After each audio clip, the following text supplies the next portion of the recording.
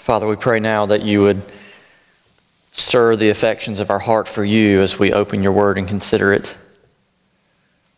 We pray that you would cause us to believe the things that we read, that you would inspire us to holy living, that you would give us direction and discernment in the ways we should walk, and that ultimately you would encourage our hearts in Christ through this text. We pray in Jesus' name. Amen. Please turn in your copy of God's holy and perfect word to John chapter 8. And verse 12. I learned in recent months that the Sony World Photography Awards is the largest photography competition in the world. Individuals from all over submit photos in various categories each year, seeking to win the Best Picture award for that particular category. In 2017, one photographer submitted a photo into the Street Picture category that became one of the finalists. The image received so much attention because of its gripping effect it had on its viewers. The image is of a little boy in the Philippines. He has dark skin and bright blonde hair. He's 2 or 3 years old and he's homeless with the rest of his family. His family lives in the local abandoned cemetery. So in the picture, he's surrounded by his context. Tall tombstone walls cluttered with city trash laying all around. The image is dark and sobering. In this picture, the little boy stands all alone, naked and filthy, in an environment with trash piles, discarded bones, and filled tombs. But what really makes the picture stand out is this. In the midst of the dark and decaying context of the picture, the boy has found a bright, shiny red balloon. Someone has inflated it for him, and it is now his newest toy. And as he stands barefooted in the disheveled trash, the shine of that cherry red balloon stands in deep contrast to the darkness and dirt all around this young boy's cemetery home.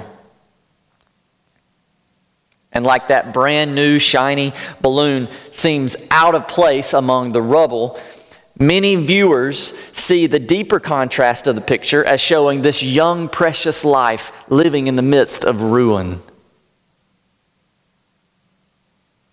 That contrast of bright versus dim, shine versus dull, light versus darkness, as displayed in the picture, is the theme of the text we're in this morning. Jesus spotlights, if you will, the contrast specifically of light and darkness, good and evil, being found versus being lost. And like many cases, the positive invades the negative. The red balloon outshines the filth. The new stands out from the old. The light penetrates and overcomes the darkness. It's this theme we see in our text of study. Look with me in John chapter 8, beginning in verse 12. Again, Jesus spoke to them, saying, I am the light of the world. Whoever follows me will not walk in darkness, but will have the light of life. So the Pharisees said to him, you are bearing witness about yourself. Your testimony is not true. Jesus answered, even if I do bear witness about myself, my testimony is true, for I know where I came from and where I'm going. But you do not know where I come from or where I'm going. You judge according to the flesh. I judge no one. Yet even if I do judge, my judgment is true. For it is not I alone who judge, but I and the Father who sent me. In your law it is written that the testimony of two people is true. I am the one who bears witness about myself, and the Father who sent me bears witness about me. They said to him, therefore, "Where is your father?" Jesus answered, "You know neither me nor my Father. If you knew me, you would know my Father also." These words he spoke in the treasury as he taught in the temple, but no one arrested him because his hour had not yet come.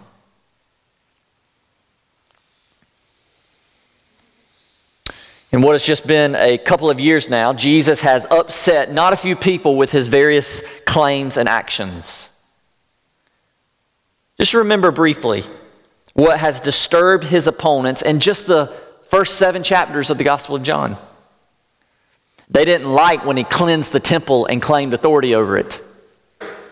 They didn't like when they healed the man by the pool on the Sabbath and claimed authority over it. They didn't like when he called God his Father and claimed to be one with him. They didn't like when he confronted them and claimed that they didn't love God. They didn't like when he fed the crowd and said, "I am the bread from heaven." They didn't like when he called them to eat his flesh and drink his blood and claim to be the source of life.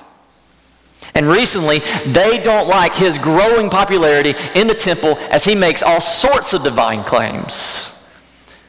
See, within the Gospel of John, there is a growing popularity who simply do not like Jesus for what he does or what he says. And today in this text, we see Jesus is back at it again.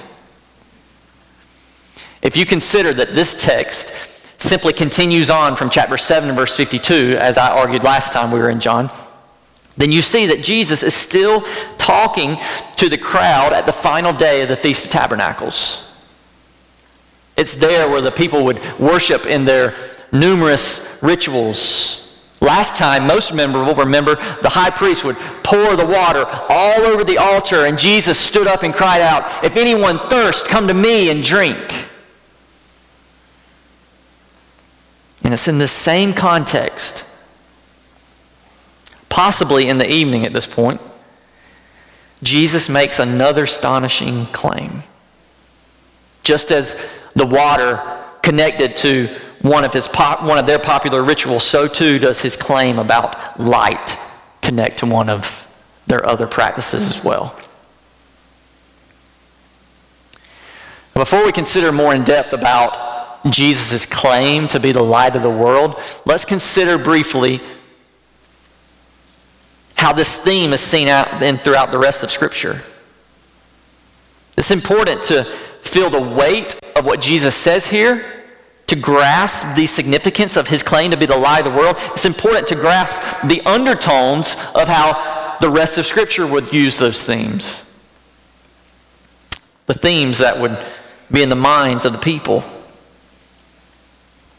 It's no secret that light and darkness are themes in God's Word, and common themes that are often juxtapositioned to one another.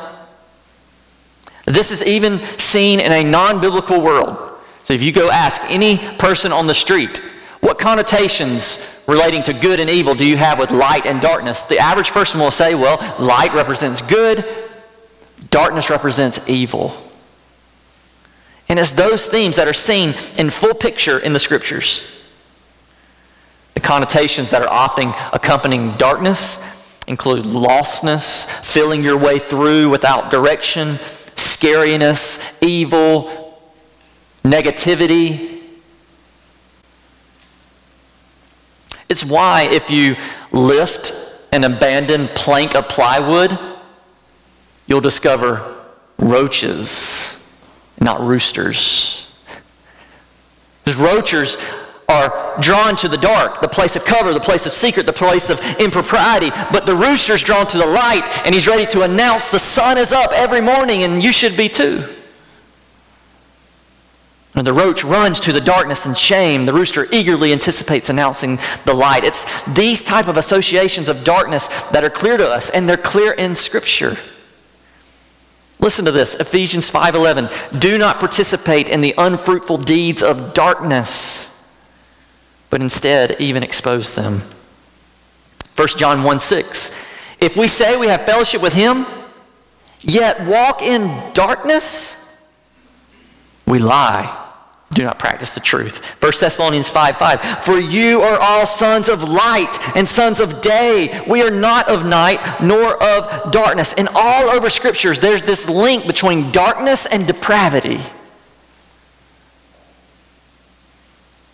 Similarly, throughout history, we have the positive image of light. In the beginning, God declared, "Let there be light," and we saw that it was good. When God's people are led into the dark, scary wilderness in Exodus 13, what provided guidance to them? God did. Specifically how? In a huge pillar of fire blazing before them. As the people travel through the desolate, dangerous lands of the Old Testament, songs like Psalm 27:1 and Psalm 119 filled their hymn books. The Lord is my light and my salvation. Your word is a lamp unto my feet, a light unto my path. In the dark, desolate lands of the Old Testament, even their prophets foretold of a great salvific light to come for them, like in Isaiah 9, verse 2. The people who walked in darkness have seen a great light. Those who dwelt in a land of darkness, on them has light shone. And then being the people of light, prophets spoke of how the people of God would be the illuminating light among the surrounding nations, like in Isaiah 49:6. I will make you as light for the nations, that my salvation may reach to the ends of the earth. See, understand, building up, before this passage even takes place, there's an entire group of people who understand and know the rejoicing light of Yahweh.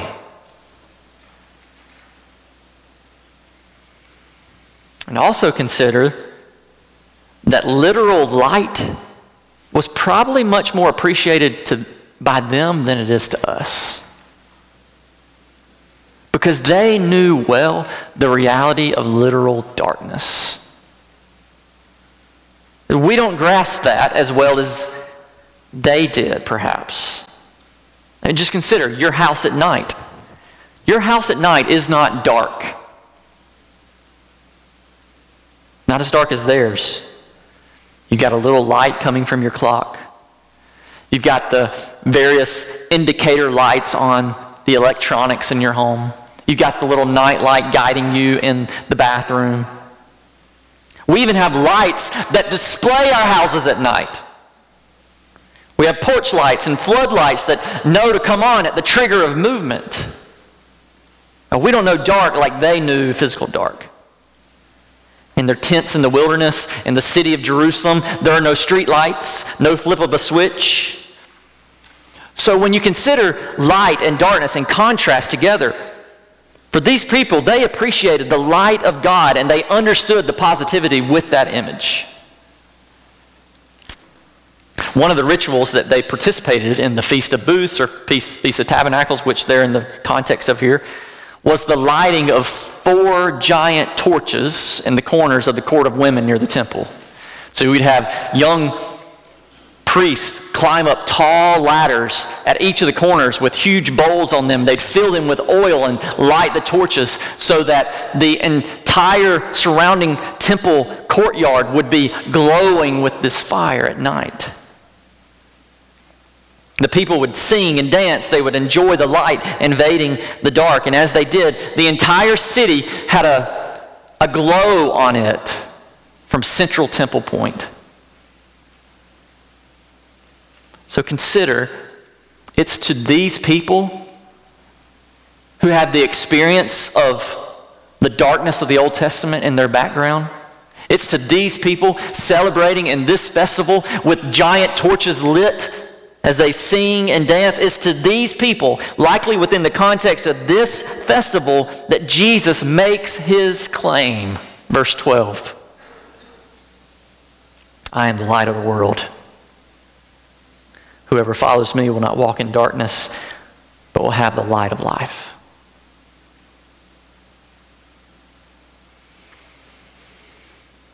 What does it mean for Jesus to be the light of the world? Well, we know that light sheds illumination so that you have a greater ability to see. But light is also spoken of in terms of enlightenment. It informs, it fills with knowledge, it teaches us, it gives us what we have even termed as, it gives us the light bulb moment when suddenly we receive greater clarity and comprehension on a matter.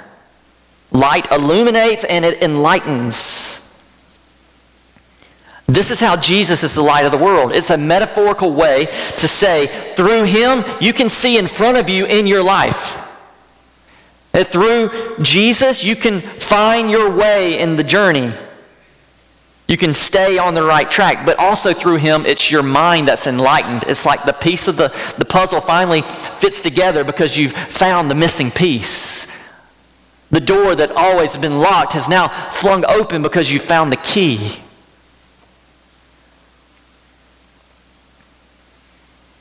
You may say, well, I've been getting along just fine in life without Jesus, thank you. I don't have any problem seeing. I don't have any problem understanding. I'm making it my own way, and I'm pretty good at it, actually. If that's a mentality that you have this morning, I would just ask you, are you doing okay, though? Or maybe you've just learned to be nocturnal. Maybe you've just embraced the dark. Maybe you've never experienced what walking in the light really is like. And you've just adjusted to your context you've only known. Jesus is the light in that he leads us forward, and he is the light in that he enlightens our mind to the flourishing way of life that God intended us to have, but that we had turned away from. When Jesus makes this claim, notice what he says happens to those who follow him. Verse 12. Whoever follows me will not walk in darkness, but will have the light of life.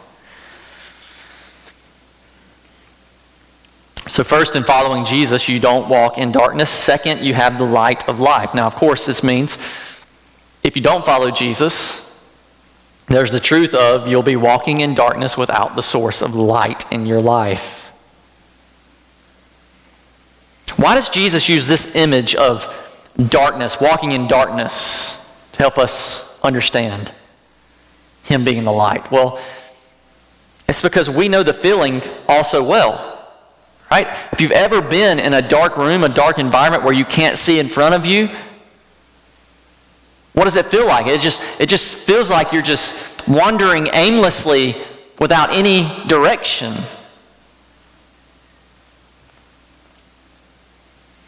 My in-laws had a small dog at one point who, in her old age, basically became blind. She would move slowly across a room, even a well-lit room. And sometimes she would even walk right into a wall. And near the end of her life, she was basically moving around based off the sniff of her nose. Just carefully sniffing her way along before proceeding cautiously, not knowing what was ahead of her. That's how Jesus likens one not following him. For whoever doesn't follow him, that person is choosing to walk around in darkness. You know, just moving along, like their eyes are closed, their hands are stretched out in front of them, and they're just cautiously stepping about, hoping not to fall over the edge.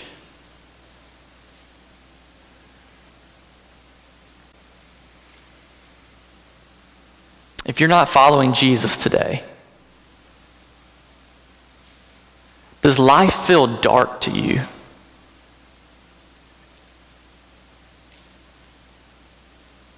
You say, no, I'm pretty good actually. Well, often in our love of darkness, we embrace it. Often in our pride of darkness, we say, no, I'm fine. But in your heart of hearts, if you're not following Jesus, does life feel dark? If you became a Christian later in life, do you remember when life felt dark to you? Of course, you're moving about, but there's really no end in sight. And yeah, you're living, but you're not really living for anything. Oh, you're thinking in your mind, but your mind is constantly plagued with wrong thoughts, dark, disturbing thoughts. Yeah, you exist, but you go throughout your days without really much purpose.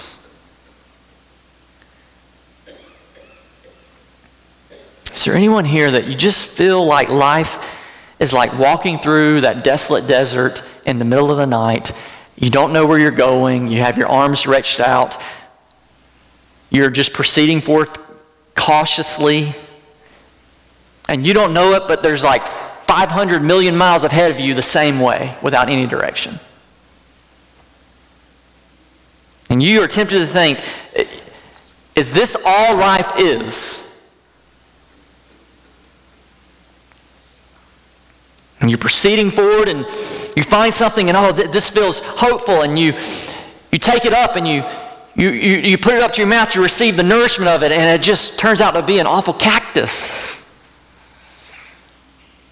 Time and time again, disappointed. And you question, what is the point of it all? What am I even doing here? Where am I even going? Doesn't Jesus describe it perfectly with the image of walking in darkness?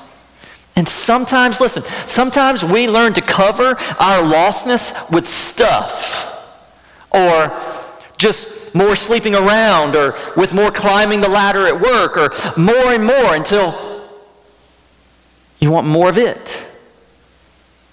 And it just feels meaningless. It feels like the one-time Hollywood star that I read about who committed suicide, and he left a note before he did that said, "I committed suicide because basically I'm bored." Friends, hear the words of Jesus to you. If that's you, hear the words, "I am the light of the world. Whoever follows me will not walk in darkness, but will have the light of life." Just imagine if life was meaningful, that your days had purpose, and your efforts and your thinking had direction, your movement had destination. And imagine if everything you did had significance, eternal significance. Even the small things, the meanderings of your life, the routine, the casual, the mundane events. What if they had eternal significance to them that brought joy and satisfaction and contentment, fulfillment? You say, "I'll take that." Jesus says, "I'll give it. I'm the light of the world."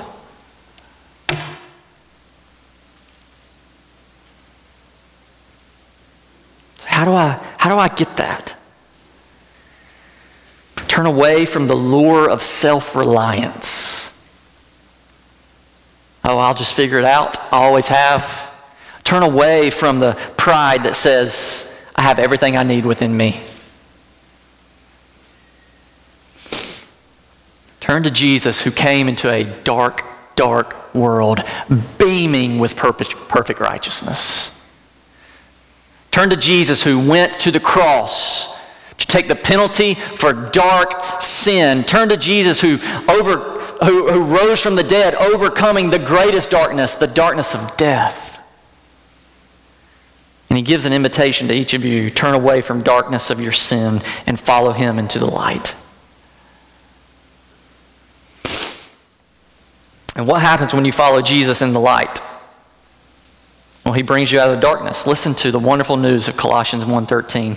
He has delivered us from the domain of darkness and transferred us to the kingdom of his beloved Son, in whom we have redemption, the forgiveness of sin. It's like Jesus takes you out of the desolate, dangerous desert where you can't see anything in front of you, and he puts you into his eternal kingdom, not as a visitor, but as a child. He redeems you. You say, what about all the bad stuff I've done? He forgives you.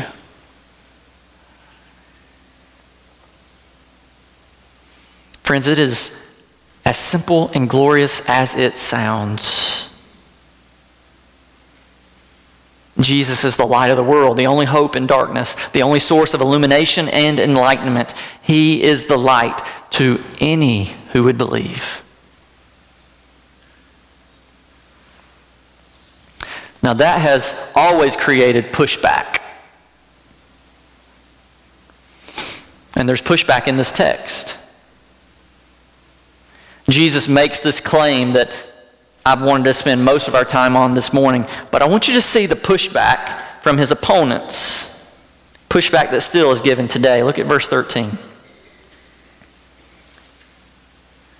So the Pharisees said to him, "You are bearing witness about yourself. Your testimony is not true." Basically what they're saying right there is, says who? You say you're the light of the world? Says who? You? Yourself? Yeah, we saw Abraham last night too. In other words, we don't believe you unless you have a witness that will support your claim. And isn't it the same pushback today for a skeptical, non-believing world? Give me the evidence. They say, you say it about yourself if you want, but you're only bearing witness about yourself. We need witnesses. We need evidence. Now, why would they say that? Well, look at verse 17. Jump down to verse 17. Jesus points it out for them. In your law, it is written that the testimony of two people is true. That's why they demand Jesus to give supporting witnesses for his claim. Because in the law and their custom, a claim like that had better be supported by someone besides yourself. But consider this momentarily. Does Jesus need a witness to be telling the truth here?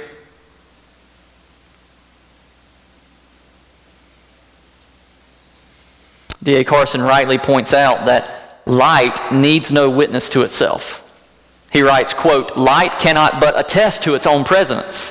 In other words, we don't need a committee to form a vote to determine if the lights are on in this place or not. It's self-evident. Christians, remember this truth. God doesn't have to play by the rules of his critics to prove himself as actual. Now, people question the existence of God all day long with lots of mocking undertones in their statements, and God is so gracious and kind to give revelation of himself, but he doesn't have to in order to authenticate his existence. God exists whether they have evidence for it or not. God is true whether the whole world is a liar. God is, period. He's in no way dependent on the amount of evidence one can provide to prove his existence. Jesus makes an astonishing claim, and they want witnesses to back it up. Yeah, you're the light of the world. Says who? And even though he doesn't have to, in this moment, Jesus will play by the rules of their game. Here's the basic outline for the rest of the text. Jesus is going to give them two witnesses that support his claim, and their response to the two witnesses will further show Jesus' original point that they are lost in darkness. Who's the first witness Jesus gives? Well, we see the first one in verse 14. Jesus answered, "Even if I do bear witness about myself, my testimony is true." Now, I want to encourage you always to have your Bibles open, but have your Bibles open especially here. We're going to deal with the phrases he uses to see the truth of this scripture. Verse 14. "Even if I do bear witness about myself, my testimony is true. For," now here comes the support for that claim. "For I know where I came from and where I'm going." Now, what I find fascinating about this section, this scripture, what Jesus just says here is, he makes this claim and he gives his support statement for it. And the first witness that he brings is not a person, but a place. Now, we expect witness to be a person. Jesus gives them a place. Do you see this in the text? Look what I mean. Verse 14. "Even if I do bear witness about myself, my testimony is true." And they're saying, why? How do we know that? That's what they're asking. How do we know it's true? So he says, "Even if I bear witness about myself, it is true. For," this is how you know, "for I know where I came from and where I'm going." That's your witness. What I'm saying is true because I know where I came from and where I'm going. It's not a who, it's a where. It's not a person, it's a place. Now, how does where he came from and where he's going support his claim to be the light of the world? And some people say, well, he's really just referring to God here. He came from God, he's going back to God, God is his witness. And listen, I think that's true. But I think Jesus is intentionally more nuanced here. God, the Father, is certainly a witness of Jesus' truth. We're going to see that in a moment as a second witness, spoiler alert. But Jesus here is more specific. He says, what I say is true, and here's how you know it's true, because I know where I came from and where I'm going. You see that? And so my question becomes, how does a place validate his claim to be the light of the world? Well, where did he come from and where is he going? The witness Jesus brings on his behalf here is eternity. It's heaven. It's the heavenly kingdom of God. In other words, this is how I think Jesus is reasoning with them here. You want a witness for the truthfulness of my saying? Here's a witness for you. How about all eternity? How about all of heaven is my witness? All the angelic beings, the myriad of angels, the host of heaven, the creation of eternity, the seraphim and cherubim together, all the creation of eternity, past and future, stands up and acknowledges my claim right now. They're all shaking their head in the affirmative. Yes, he is the light of the world. So consider this, Christian.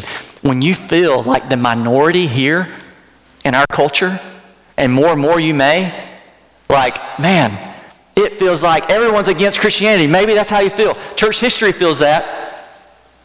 Maybe you'll start to feel it more. When you feel like the minority, realize when you consider the aspects of eternity, you're actually in the majority. A great majority. He says, see, my testimony is true because I know where I came from, eternity. I know where I'm going, eternity. That's your witness. The eternal realm of heaven bears witness to my claim. It's like Jesus says, longer than any of you have been alive, I've been the light of the world. It's like he says, your skeptical question in this precise moment of history does not falter what has been true for all eternity. You want a witness here and now. There's been a witness forever. There's been a witness forever. My nephew recently told me of having a spiritual conversation with one of his coworkers who was a skeptic of God. And my nephew admitted to me that he was scared about what to say to this individual. He said, I didn't really know how I was going to approach it. He said, but actually when I started talking, he said, Uncle D, it was just like God just kept giving me more and more words to say, and I just kept talking somehow. I was proud of his courage, and I was actually impressed with the statement that he left his coworker. The statement that he left his coworker with. They had had a good conversation. It was coming to an end, and he left him with this thought. He said, you know, eternity is a long time to be wrong. Now, I thought that was a pretty bold statement to make. If nothing else, it's a soul-stirring statement. It makes us deal with the question, what am I to do with the possible reality that existed before me and the one that will exist after me? Do you know Ecclesiastes 3:11 says that God has placed eternity in the heart of man? Which means you know eternity's coming, and I know it's coming. They all know it's coming.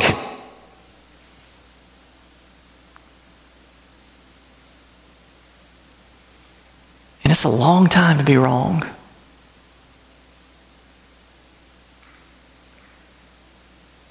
Even as he tells his opponents this, they remain lost. You want a witness? There's a place of eternity that bears witness. And look what he tells them in verse 14. I know where I come from and where I go, but you do not know where I come from or where I'm going. And notice this is just another way of Jesus showing them they're still in the dark. Verse 15, you judge according to the flesh. In other words, you judge purely from a human standpoint. Simply by what you see and feel and reason, your judgment is based on the flesh alone. That's how you make your judgments. Verse 15, I judge no one. Now, this statement has caused many Christians confusion. They say something like, wait a minute, isn't part of Jesus' job to judge? And that's true. Just look over in verse 26 of this chapter, where Jesus is going to say shortly to them, I have much to say about you and much to judge. So which is it? Jesus, do you judge no one, or do you have much to judge? Well, there's a couple of ways that you can understand what he's saying here. He could be saying, as he just said to them, you judge according to the flesh, according to human standards. He could be saying, I judge no one like that. When I judge, it's based on divine truth.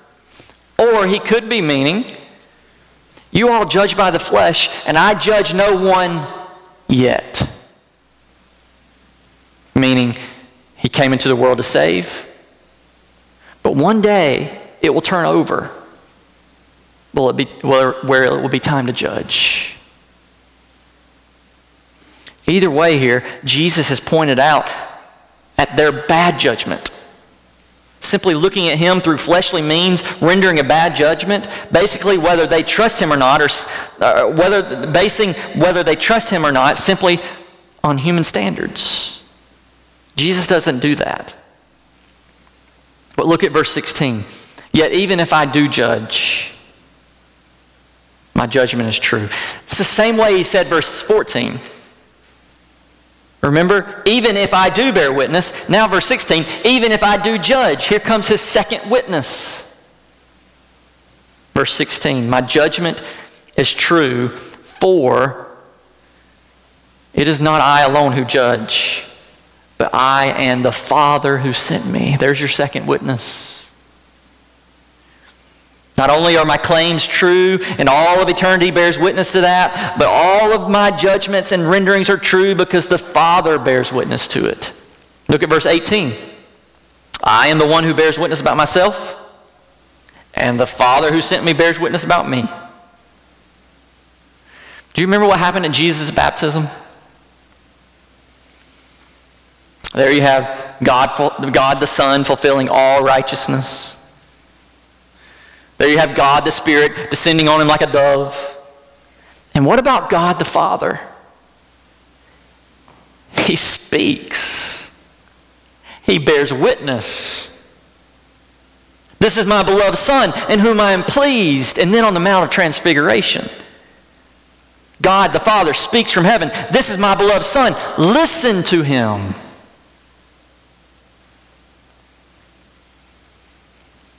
All of eternity sings harmony, giving witness to the truthfulness of Jesus, and God the Father sings melody, bearing witness to his claim.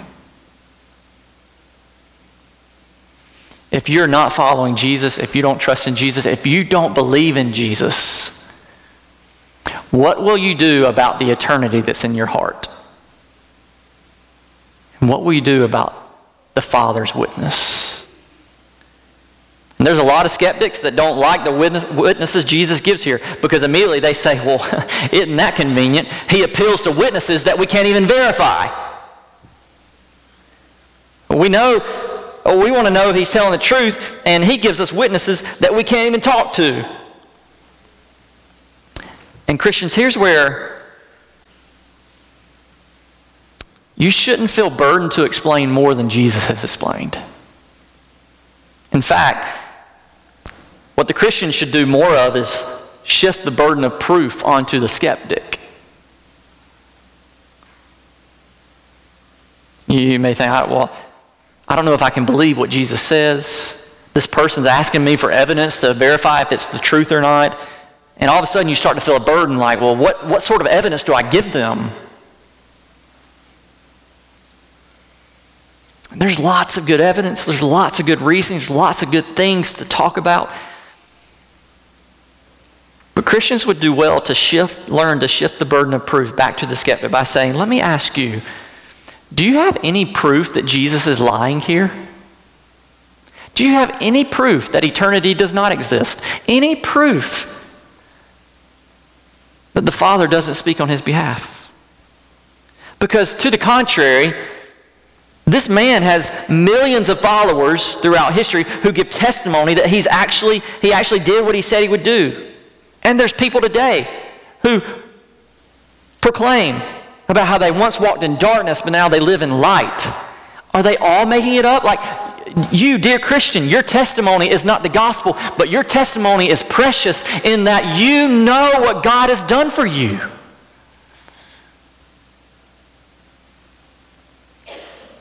Does the skeptic have any proof to suggest that you're lying?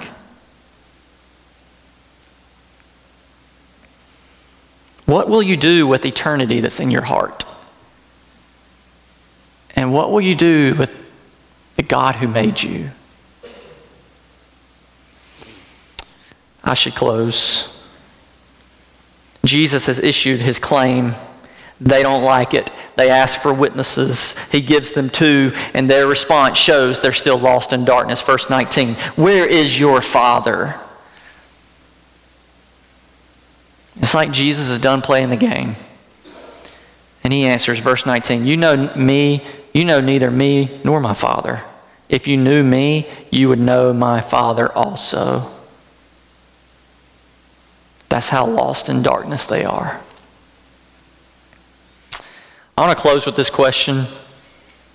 What is needed for those who are lost in darkness? Jesus tells us a little bit later in this gospel, chapter 12. Don't check out at this point. Listen to what Jesus says. John chapter 12. The light is among you for a little while longer.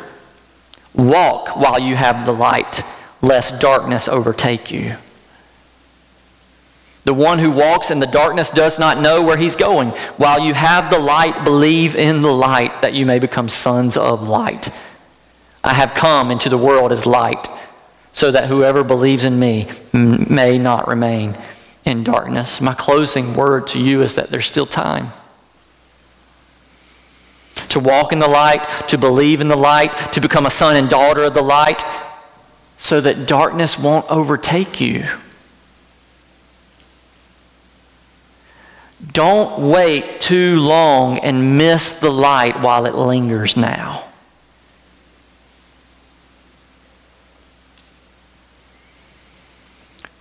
Two scriptures and we're done. Each of these contrasts views of eternity.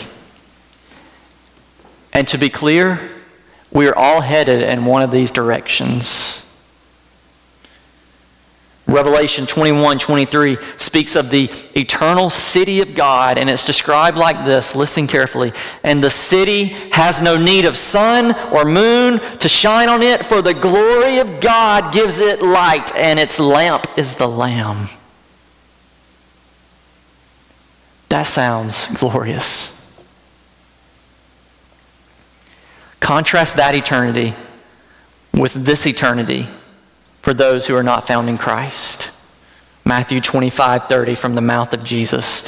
And cast the worthless servant into outer darkness.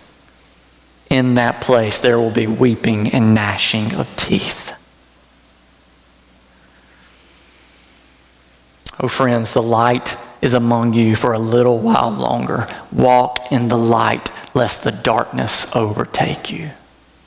Let's pray.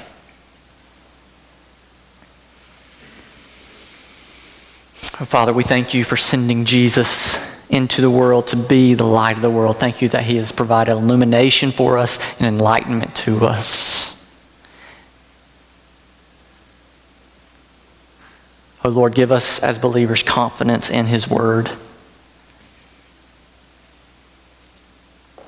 rejoicing in his claim. Cause us more and more to be people of the light. And oh God, we pray that as his light lingers just a little longer, that you would bring more and more people out of the darkness into the light. We pray that in this room, even now, that you would stir the eternity that you put into the hearts of lost people. You would stir it up to bring them into the light. Do it by the power of your Spirit from your preached word. In Christ's name, amen.